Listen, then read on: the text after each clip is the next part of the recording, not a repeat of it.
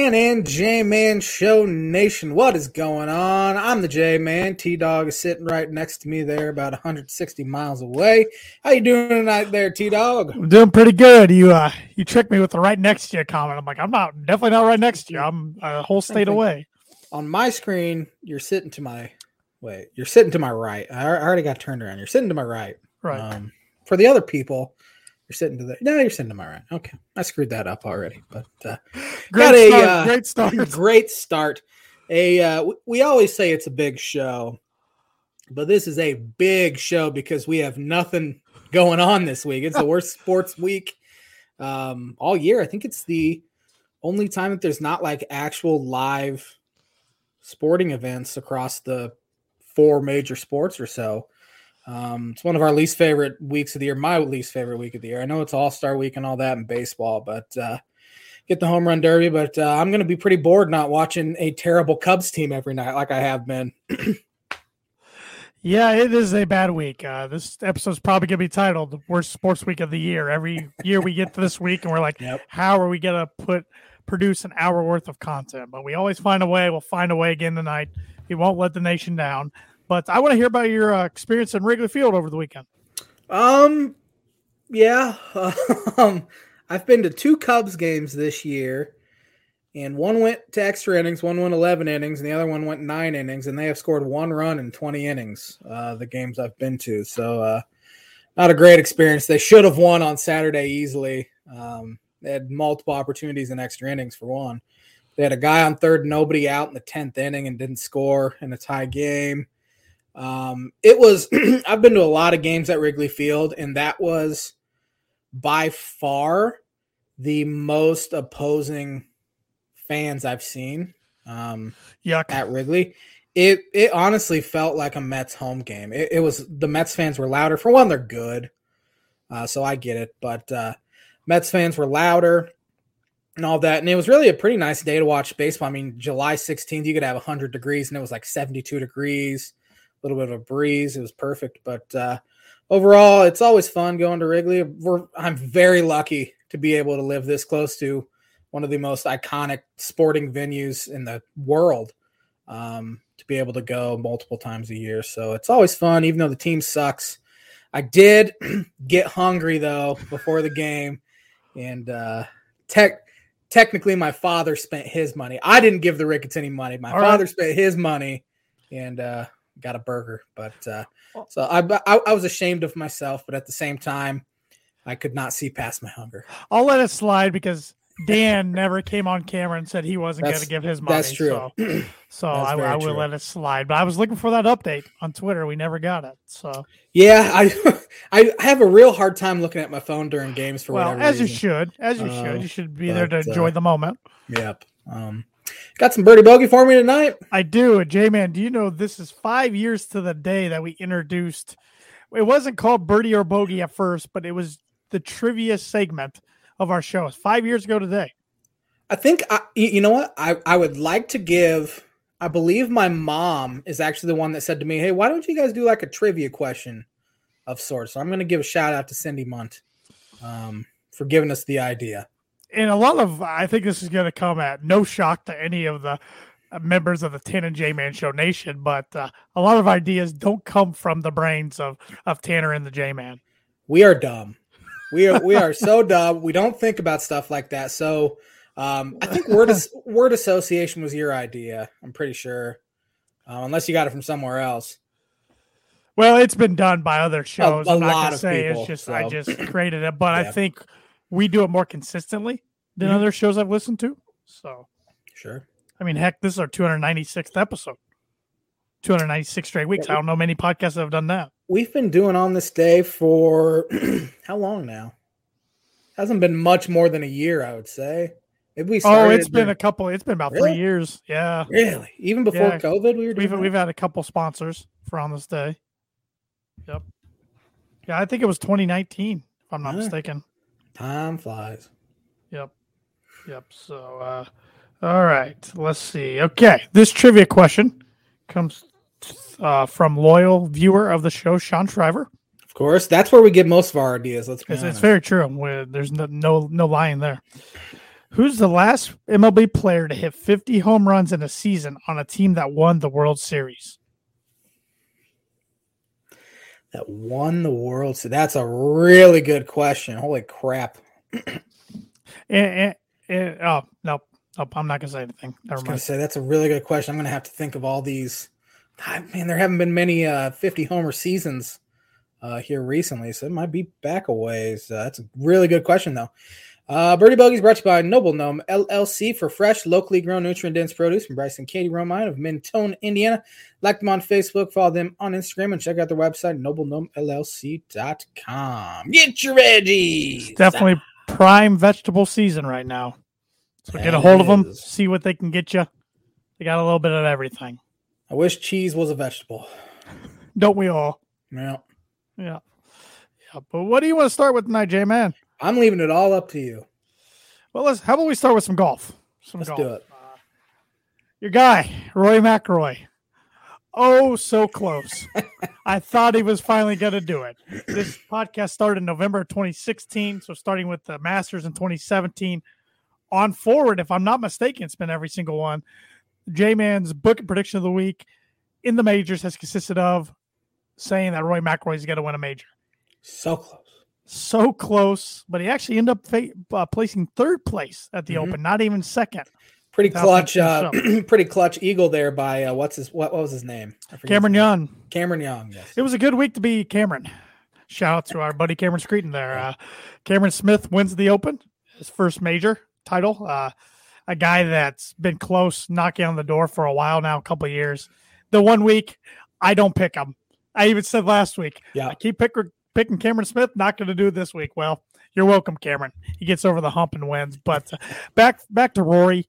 Nobody in the world is better in the major championships right now than Rory McIlroy. He just can't get over the hump.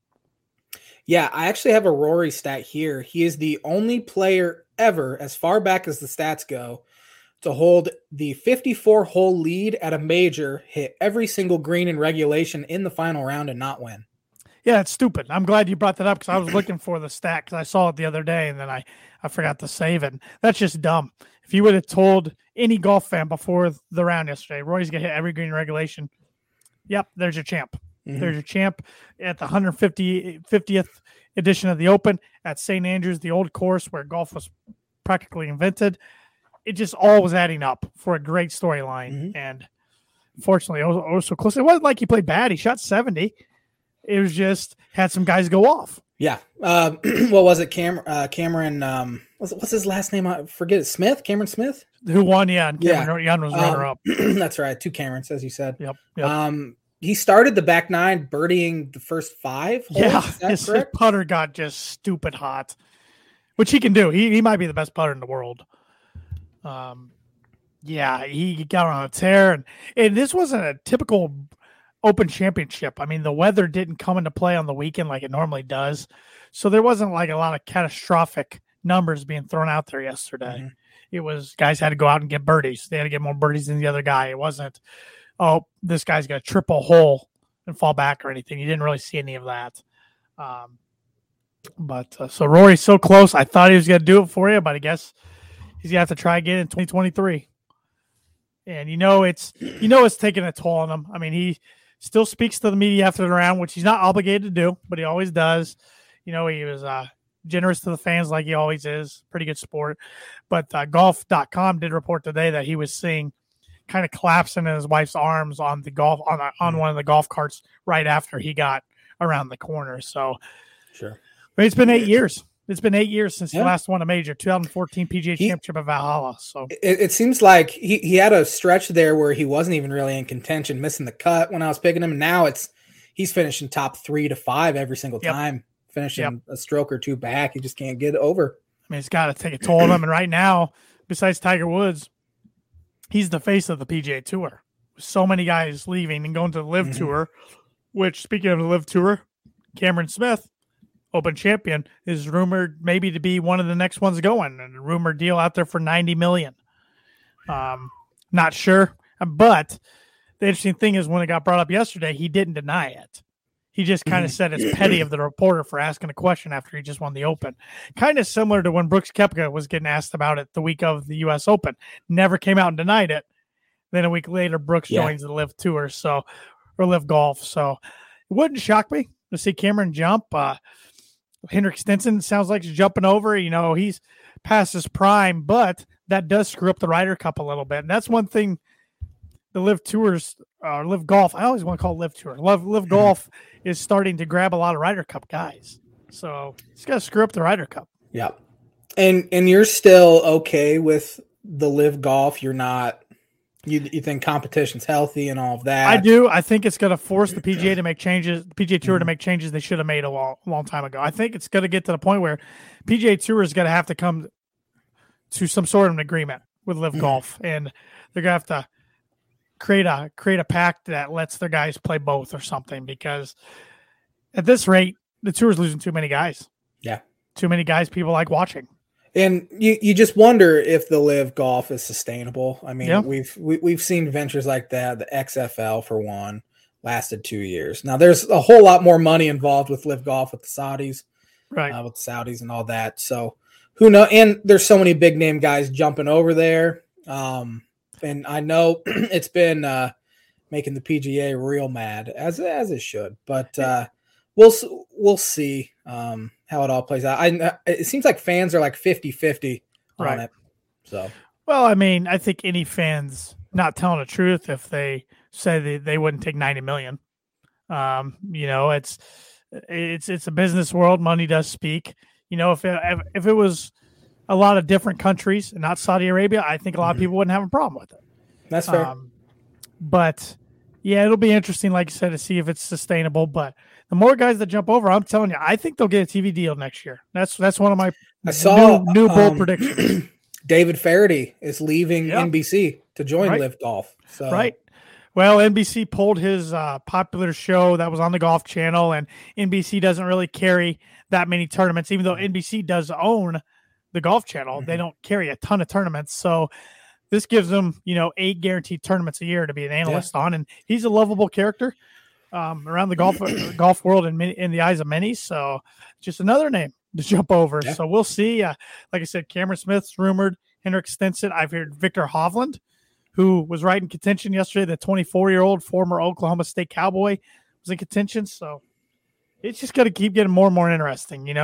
Of course, I know Tiger's not going. He's with the PGA Tour, but let's hypothetically speaking, what would have happened if Tiger would have taken that $1 billion deal or near $1 billion deal? What would the PGA Tour have done? I think they might have just had to fold. I know.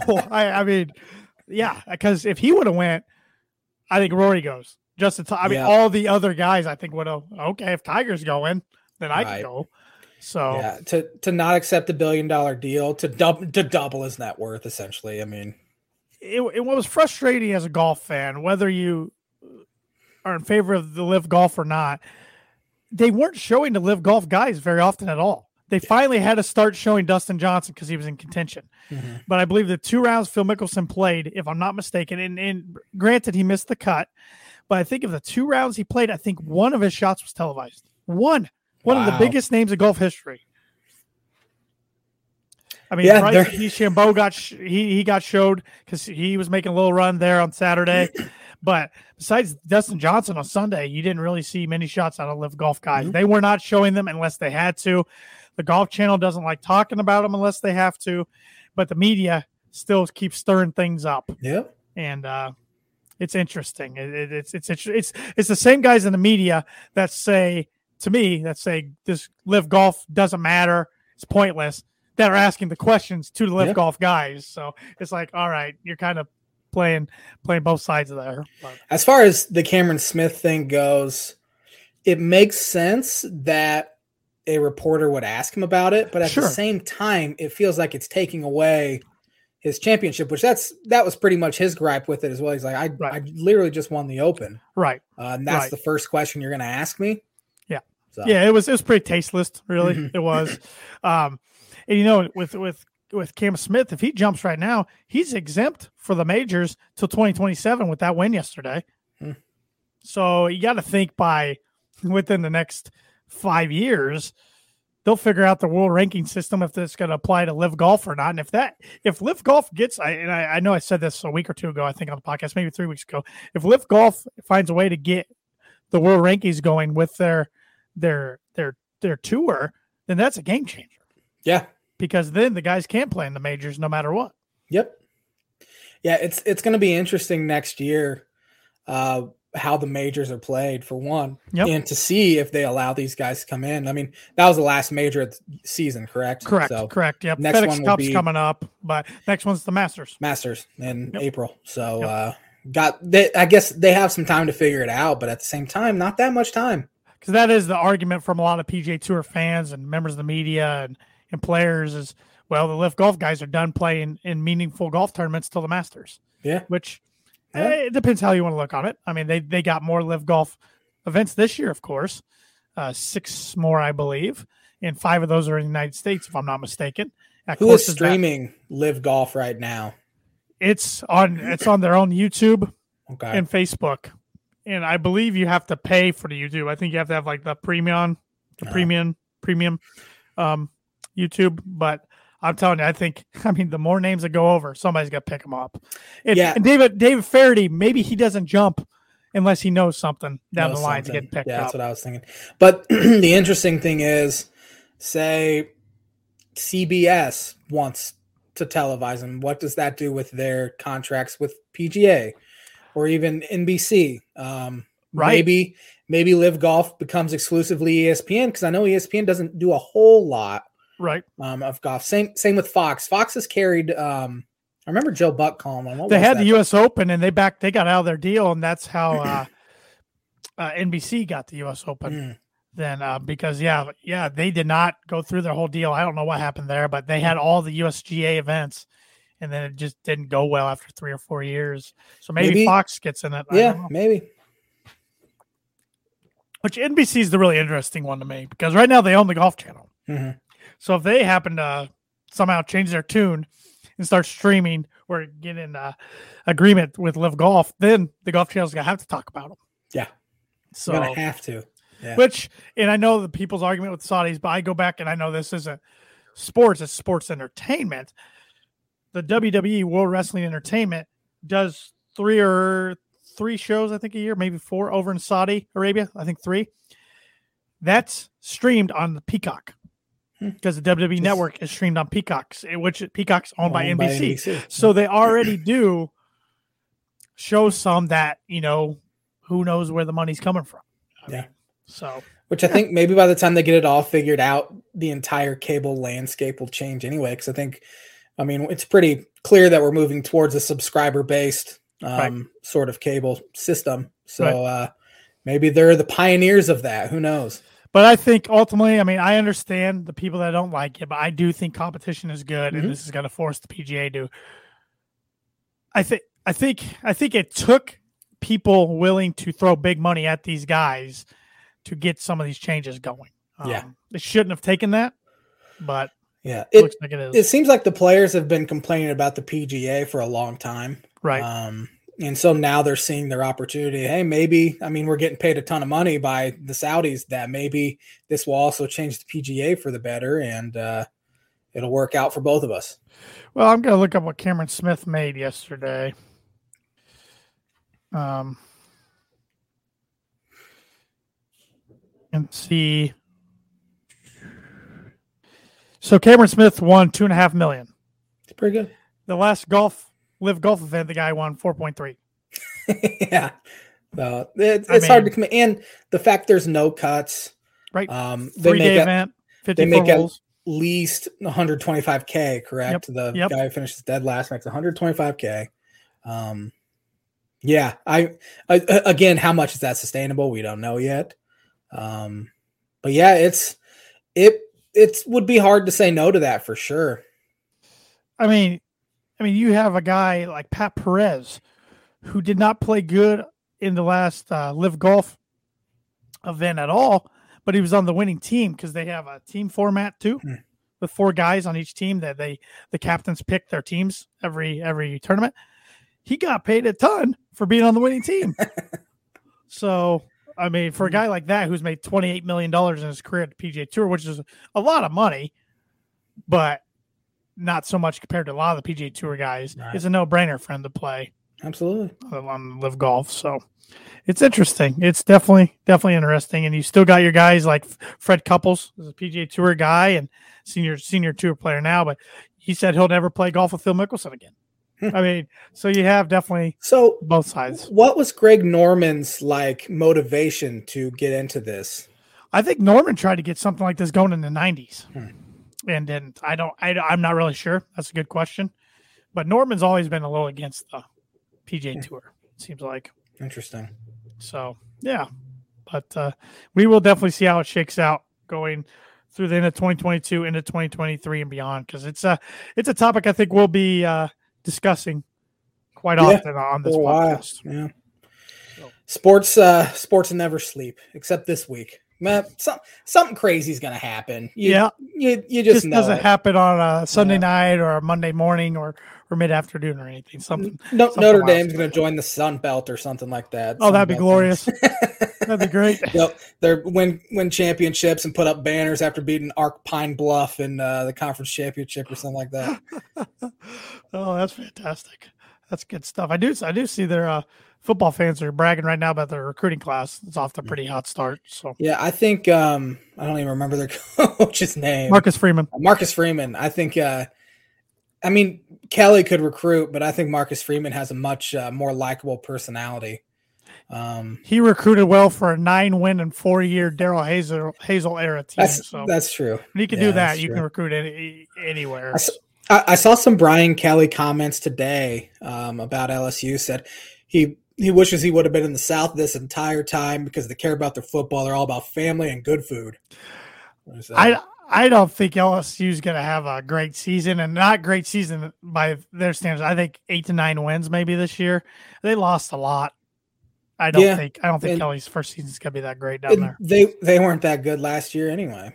Right. You're right. So, but we'll see. I don't know. We'll have a lot of football talk coming up. I'm jonesing for some football. I am too. Big Ten Media Days are next week in Indianapolis. So that's when you kind of know it's starting to become real. Camps will start in early August. Yep. And then games late August.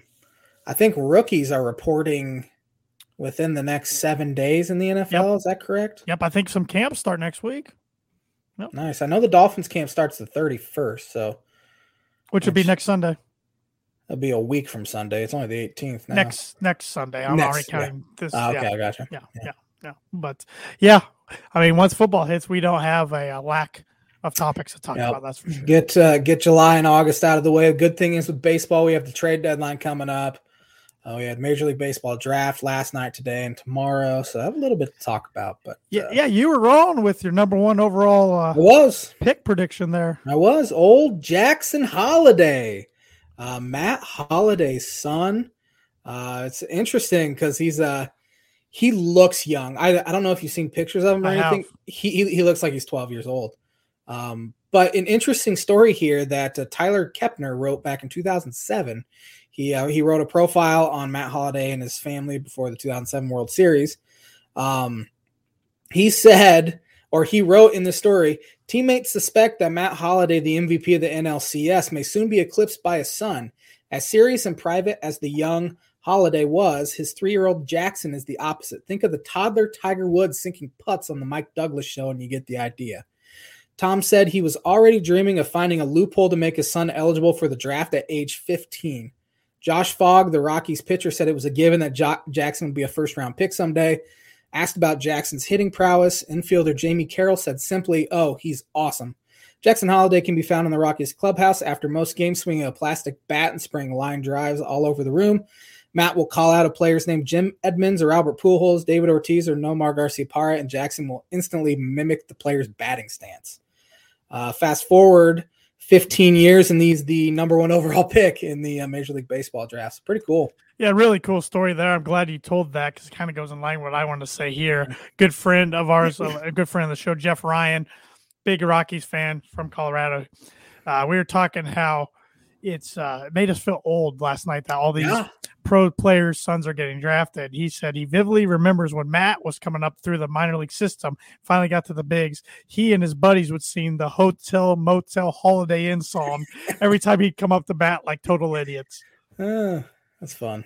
Because Andrew Jones, son, Drew Jones, went number 2. And like you said, Jackson Holiday went number 1. So just 2 more legacy guys.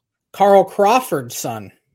Oh, man. Went number, I think, 17th or 18th to the Phillies. There's a name I haven't thought of. I forget his first name, but yeah, for some reason, I mean, the Matt Holliday one makes me feel old. Andrew Jones does a little bit. For whatever reason, Carl Crawford's son being in there makes me feel even older than those guys' sons being in there. So, and the Cubs took Mark McGwire's son in the 8th round today. That's ironic. Kind of funny. Yeah. Did they end up picking who you thought they would, or a position like similar to you thought they would get? So their first pick, Cade Horton, 7th overall, I was kind of disappointed because you look up his stats in this past year at the University of Oklahoma, he had an ERA close to 5. But then you read more and more about him. He was a two-way guy. He missed all of last year with Tommy John surgery, 2021 with Tommy John. Played some second and third base to start the year. He's also a pitcher, and he really struggled the first few months of the year, but then went on an absolute tear in the College World Series, including striking out 13 against Notre Dame. He added a brand new slider that has been so effective that it's made him fly up draft boards. They said even a month ago, maybe month and a half to 2 months ago, they weren't even talking about him being like a top 3-round pick. And he had this great run in the College World Series, as I said. Added this new pitch, and he's sitting 94 to 96 mile an hour, hitting 98 with his fastball. Throws a ton of strikes, has a potential plus slider. But at the same time, with some of the bats that were on the board, Brooks Lee, Cam Collier, Kevin Parada from Georgia Tech, a little disappointing because I think they did this to save some money so they can spend later in the draft. But at the same time, I'm going to give them the benefit of the doubt and scouts the benefit of the doubt because obviously they know a whole lot more than I do there. And then they go ahead and draft a guy in the 2nd round. I already forget his name. He's a lefty that throws really hard out of high school who was a potential top 20 pick. So it kind of balances itself out, and they save money with their first pick. They can send on their second pick. So of their first 10 draft picks, they have taken 9 pitchers. Which isn't really a shock. They need position players as well, but they have so much position player depth throughout the system that they've needed to add some arms for years. And so they've done that. And their pitch lab and pitching infrastructure has proven to be a major plus. You see some of these guys that have been developed, Keegan Thompson, Justin Steele, and then all these guys in the minors that are throwing harder than they ever have before, striking out more guys than they have before. So obviously they trust their pitching infrastructure and development right now as much as anyone. So we'll see. Obviously, it's tough to give any sort of draft grade in baseball. You have to wait a couple years. But first 10 picks, for the most part, seems like they've done pretty well. Good recap there. I got no thoughts. That's why I was asking you. I know nothing when it comes to MLB draft. Yeah, as we said, Jackson Holiday went 1 to Baltimore. Andrew Jones' son, Drew, went number 2. A shocker went number 3 overall. Kumar Rocker, who was the Mets. He related to John? He is not related to John. Different ethnicity for one, but okay, I have no idea. Yeah, he was Vanderbilt's ace his first 3 years at Vanderbilt. Drafted, I think, number 10 overall by the Mets last year. The Mets found some sort of issue with his physical. They end up lowballing him. He doesn't sign. So now he's going to Indy ball, and he pitched. And most people thought he'd be like a maybe late 1st-round pick, early, maybe in the supplemental rounds. But the Texas Rangers took him 3rd overall, betting on his upside, which his upside is monstrous. I mean, this was a guy that struck out through multiple no-hitters at Vanderbilt, struck out, I think, 19 batters in a game. A lot of wear and tear because that Vanderbilt coach, Tim Corbin, rides his pitchers to the tune of like 130 pitches in a game, in any given. And we've seen so many Vanderbilt guys burn out in baseball, guys that have been taken really high, like Carson Fulmer with the White Sox, burns out and barely makes it to the majors. We have seen some success. David Price is one. Walker Buehler's another. But there have been so many more guys from Vandy just fizzle out because of the wear and tear. So it'll be interesting to see, and maybe this gap year, in a sense, for him will do wonders. Another Sean Shriver shout out. Big big Pittsburgh Pirates fan. Mm-hmm. Mm-hmm. So he sends my dad and I today. He said Pittsburgh made one of their best picks in years last night in getting Termarr Johnson, a shortstop, although he's expected to play second base. Yeah, he was considered by many to be the best pure hitter in the draft, has been compared to Robinson Cano. If he pans out, he'll be fun to watch in his first 5 years before he signs with the Yankees. Yeah, the Pirates will trade him when they're completely out of it, like they usually are. But yeah, Termarr Johnson, by all intents and purposes, considered the best pure hitter in the draft. Even some scouts have said the best high school hitter they've seen in a long time. Now, his ultimate position will probably be second base, which there's nothing wrong with that. You prefer a shortstop, obviously, but a second baseman that can hit, those are a dime a dozen. So, yeah, I was actually hoping Termarr Johnson would fall to number 7 to the Cubs. Who knows if they would have taken him? Of course, the Cubs are going to say, yeah, this our first round pick and our second round pick were the top 2 players on our board, which of course. Just lying. What else are they going to say? What else are they going to say? No, we like this guy more, but we ended up taking this guy to save some money, which is what it kind of felt like. But, yeah, I think Termarr Johnson will be real good. Yep. So any other thoughts on the MLB draft? Not on the draft, no. Well, let's stick with the MLB. Of course, got the Home Run Derby going on tonight. We got the All-Star game going on this week. But I wanted to get your takes now that we're halfway through the season. So I'm going to bring up a few categories here on my phone. Let's see here. I want your midseason awards. All righty. J-Man. So I want your AL MVP. My AL MVP, it'll probably be Aaron Judge, but this is my MVP. I think Shohei Ohtani should win it again. All right. You look at what he's doing offensively, for one. I'm bringing up his stats right now, and it's not even offense that I'm kind of like, man, this guy should win MVP again. It's his pitching that's been absurd. He's hitting 258. He has 19 homers, 835 OPS. It's pretty good. His pitching, though, 2.38 ERA. He's striking out 12 batters per 9 innings. Sucks that he's on as bad of a team as he is, but you see a guy like this who's one of the most entertaining superstars we've ever seen, just with him playing both ways. He is my MVP again. But again, it's probably going to be Aaron Judge because he plays for the best team in baseball. How about your AL Cy Young? My AL Cy Young, I would probably give Shohei the Cy Young too, but I don't think they do that if he wins MVP. It's probably going to be a guy like, actually, it should probably be Shane McClanahan from Tampa Bay. He's actually the starter in the All-Star game for him. He former first-round pick out of, I believe, South Florida a couple years ago. He has a 1.71 ERA, striking out 147 batters in 110 innings, only striking out only walking 1.5 batters per 9. He's absolutely filthy. How about your AL Rookie of the Year? Oh man, I don't even know who's a rookie. AL Rookie of the Year.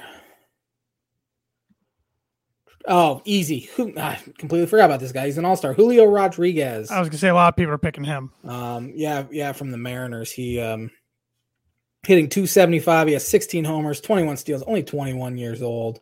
Looking like a future superstar there. Switching over to NL MVP. NL MVP. Man, there's not really a guy that's separating themselves. How about Goldschmidt? Harper's been hurt. Goldschmidt has had really good numbers, but he's in a kind of a bad stretch here. Dodgers, Freddie Freeman's having a good year. Freddie Freeman's having a great year offensively. Mookie Betts has been good. Trey Turner's been good. Trey Turner was my preseason NL MVP. I don't think he'll win it, but man, who is having a good year? Mets, Pete Alonso's having a good year, but he's not having like an MVP type year. Circle back to me on that one. How about your NL Cy Young? Cy Young should be I just had the guy in my brain who should be the Cy Young. Probably Corbin Burns again from Milwaukee. He won it last year, 2.14 ERA, striking out 144 and 113 innings. He's been fantastic. Another guy is Sandy Alcantara. I was just going to ask you about him. from the Miami Marlins, who's been ridiculous this year, 1.76 ERA. That was a guy who came over from the Cardinals, actually, in a trade for Marcell Ozuna. So it's rare to see a trade not work out too well for the Cardinals, but I'm really glad that one didn't.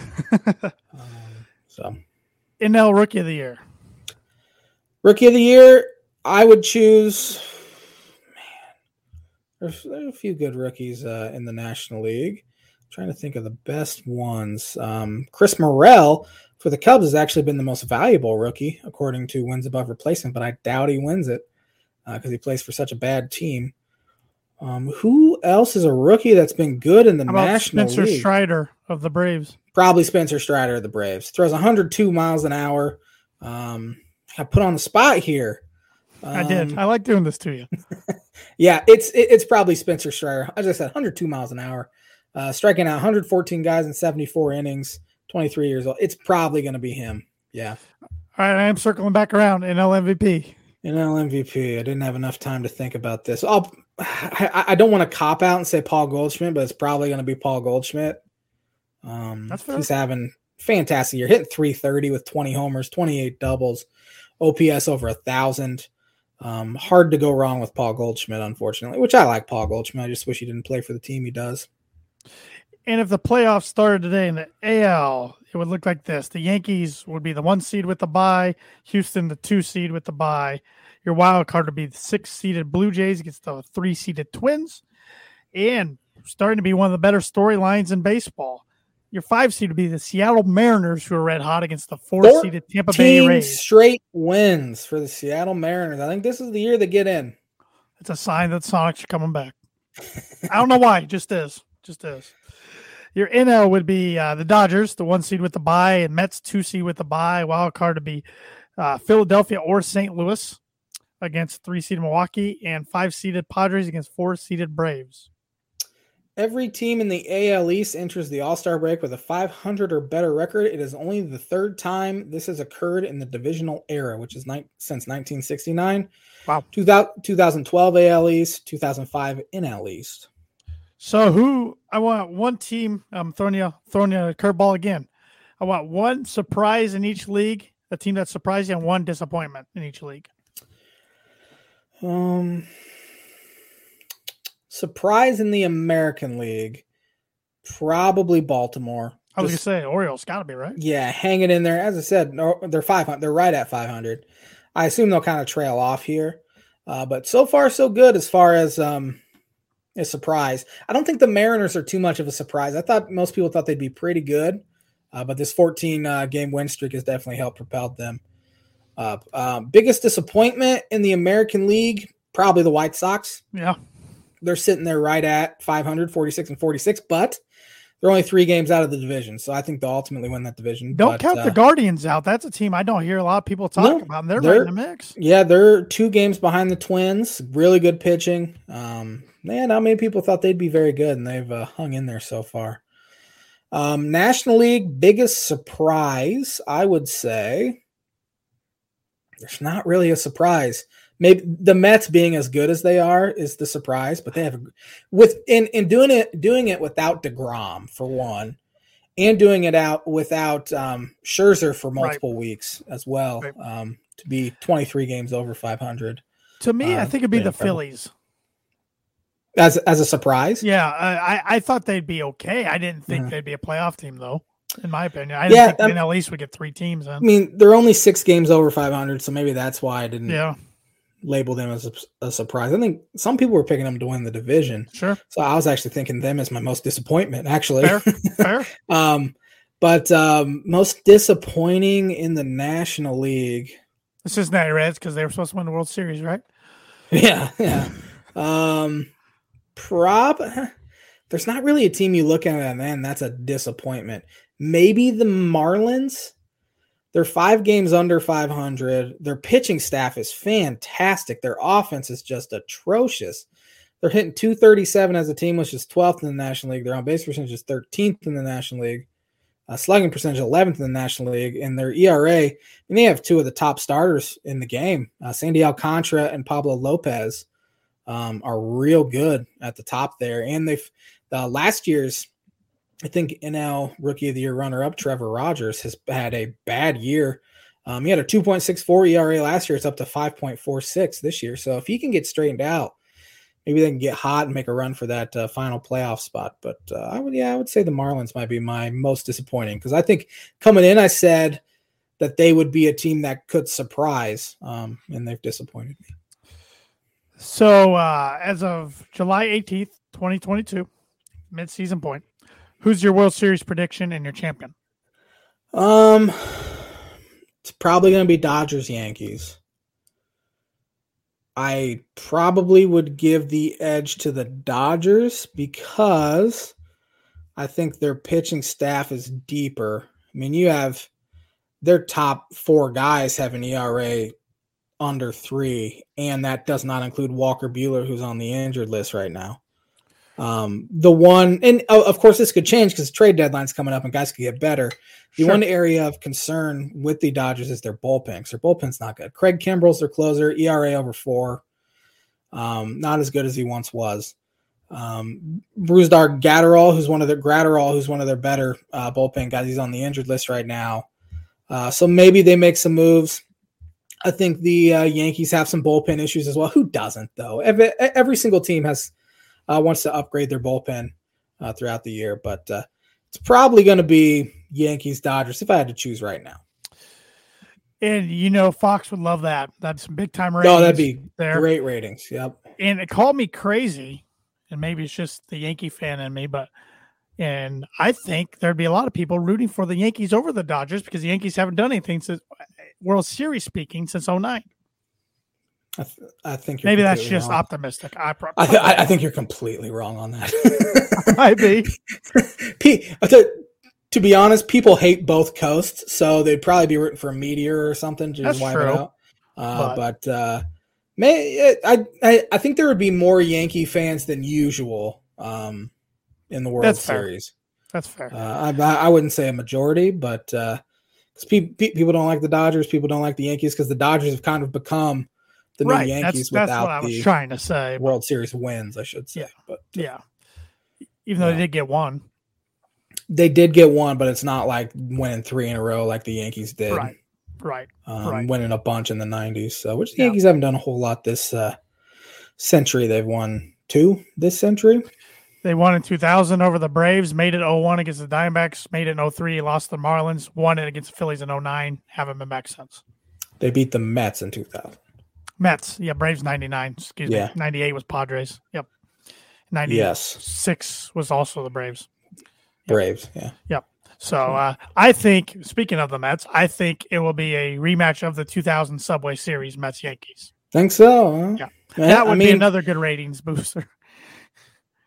I will say Jacob deGrom would be the best trade deadline addition ever for a team. And he just coming back from injury. So that's essentially their trade deadline move right there. Yep. Mets need a catcher, so hopefully they'll pay up for Wilson Contreras or something. But we'll see. It would be fun. It would be a fun series. But yep. I have some word association here, which is baseball related. All right. I went back through from 2015 to 2000 to 2015 or something like that. I don't remember. And chose the player that was drafted in the first round to have the most wins above replacement in that draft. So some of them were repeat. So I chose a different guy that we haven't had on word association. So anyway, it's just kind of a collection of random MLB players that were first round picks, essentially. Starting with Alex Bregman. Alex Bregman, man, a name I haven't thought of in a little bit. I don't have a lot of thoughts on him. I'm kind of stumped on this one. He's a cheater. Yeah. I was going to say Astro. Cheater. Yeah, that's a good way to describe him. That whole franchise, is a bunch of cheaters. Yep. Trey Turner. Another good one. A guy you were talking about earlier that's having a good first half of the season. So, man, starting off with 2 really good ones, which I guess all these guys are going to be good. All these guys are pretty good. Aaron Judge. Well, I mean, right now he's my pick for AL MVP. He's a lot of people's picks for AL MVP. Having a monster year and a contract year. Fun player to watch. He's a player that, like, I know my dad doesn't like the Yankees, but my dad goes and checks the box score every night to see what Judge did. Mm-hmm. That's when you know he's a needle mover. 32 homers, I believe. Didn't we have you've had a trivia question or word association of guys that have hit, what was it? 30 homers. 30 or more before the All-Star break. Yep, that was last week's. Yep. That's right. Yep. Carlos Correa. Cheater. Yeah, him too. Another good player, though. Man, no wonder why those Astros teams won so much. Yeah. They've had so much success drafting in the first round. Of course, they were bad for a while. Right. Which helped. But besides Altuve, I'd say he was kind of the face of those teams. Yeah. Francisco Lindor. A good player. Once again, always thought his name's really cool to say. Francisco Lindor. I just like to say Lindor. Yeah. Was he originally drafted? He was drafted by the Indians, then the Indians. Okay. In 2011. Okay. So answer my question. I think 2 picks ahead of Javi Baez in that, which they're best friends. So answers my question. Manny Machado. I still think of him as an Oriole, even though he's a Padre. Mm-hmm. It's just hard for me not to when I hear his name, I think Oriole uniform right away. But it's been good for many years now. Just don't keep up with him as much now. He's out in San Diego. Yeah. I feel like baseball players on the West Coast. He might actually be my NL MVP pick now. Okay. That I think about it. I kind of forgot about him, but he's having a great year. Yeah, once again, it's forgettable because he's playing out in the West. Yeah, the Orioles haven't been the same since they traded him. No, well, even though they're playing better than a lot of people thought they would. But they you're right. Had some terrible years. Oh, they were awful. Just awful.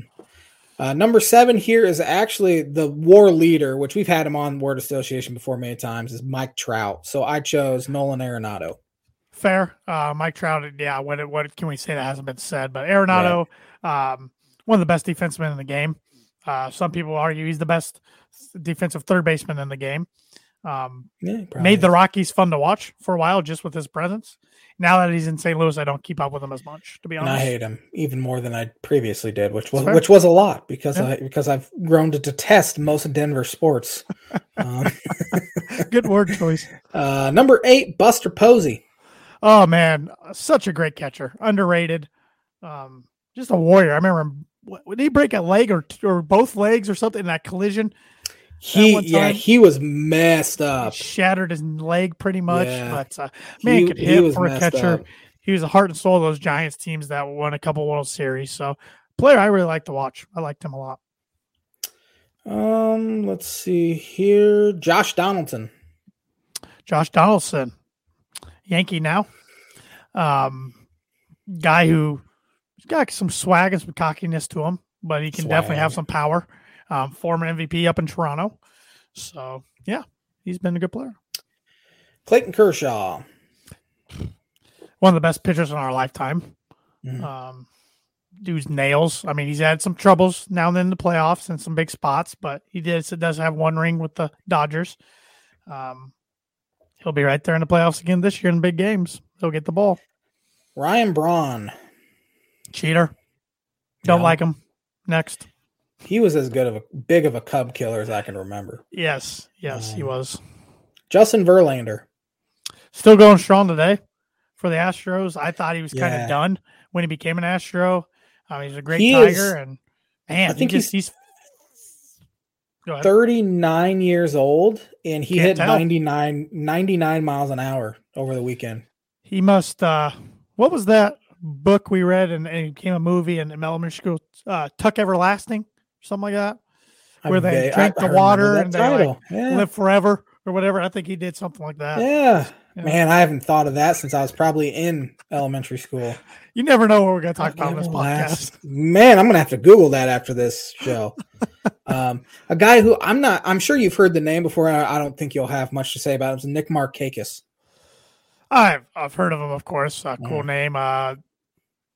He bounced around a couple teams, right? Yeah, he was 2 teams, Orioles and then Braves. Braves. He was over 2,000 career hits, very underrated because he played for bad Orioles teams. Yep. So Zach Greinke, another good one, a guy who's a fiery pitcher. Heard a story about him on the Jake Arrieta and Carl from Barstool, their podcast. I can't remember the name of it off the top of my head. He was telling a story how he kicked off Puig from the bus one time. That doesn't surprise me. And threw his luggage on the side of the road. Greinke is the weirdest dude. He was diagnosed with social anxiety, so he's really struggled with the media.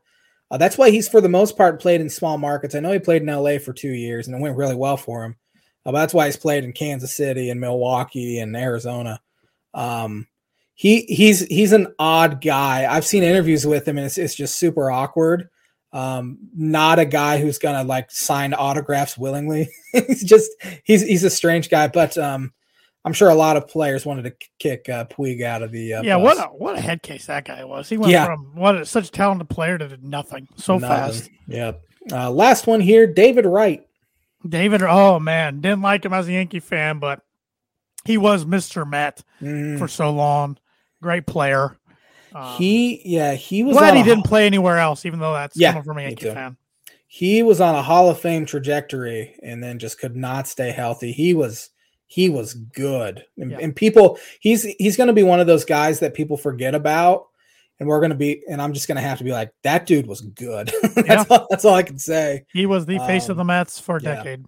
He had one of the most iconic catches where he dove over his shoulder and caught it barehanded. That's right. I remember that in San Diego.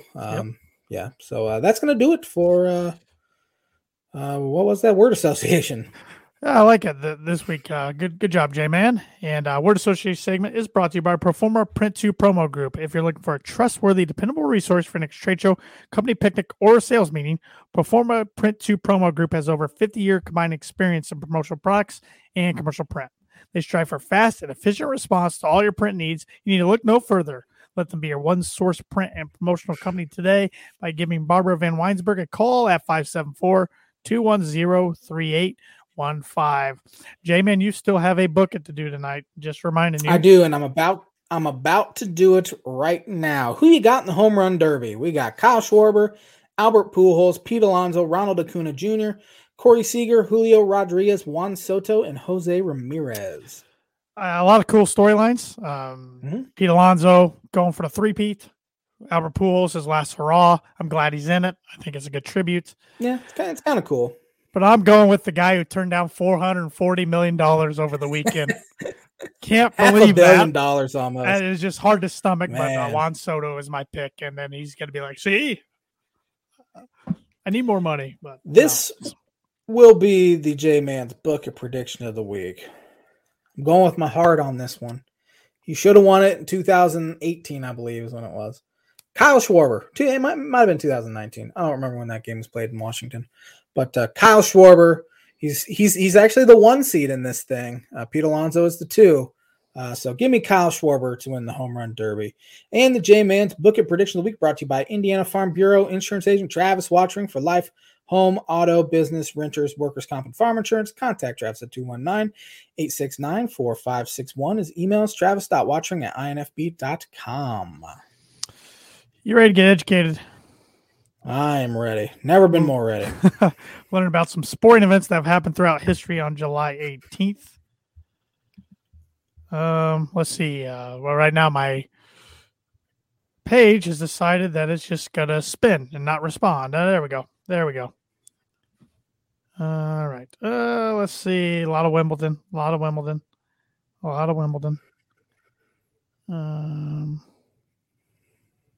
On this day, 1913, after 68 straight innings, Christy Mathewson gives up a walk. Yeah, one of the greatest pitchers ever. On this day, 1921, Babe Ruth achieved 139 career home runs and became the all-time home run leader in Major League Baseball, taking the title from who had the title before the Babe? Ty Cobb? Roger Connor. Never heard of him. Yeah. Speaking of Ty Cobb, though, on his day, 1927, he got his 4,000th career hit. Yeah, I think only 2 guys ever do it. He and Pete Rose, I know. 2 guys that are really good guys. Did it combined between Japan and MLB.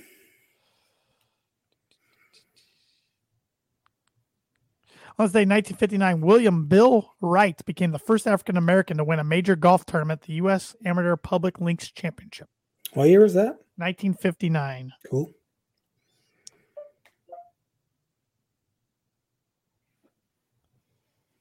Mm-hmm.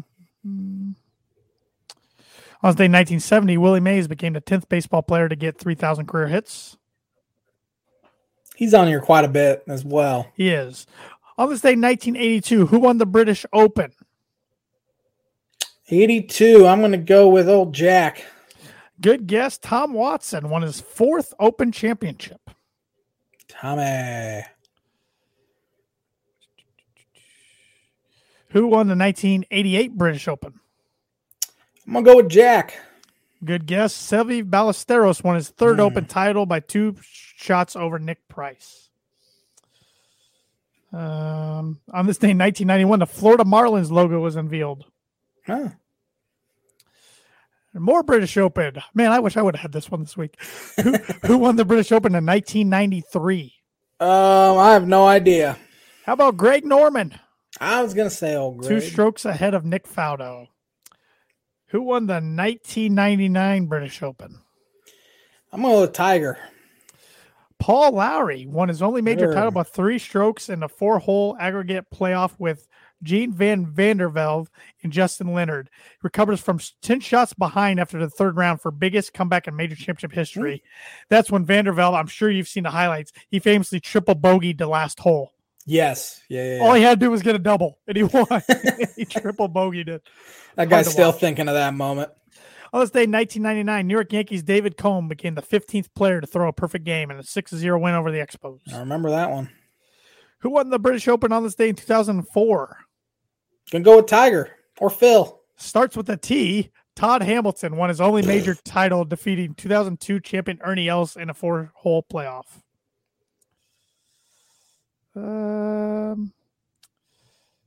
All right. 2 more British Opens. Who won the British Open on this day in 2010?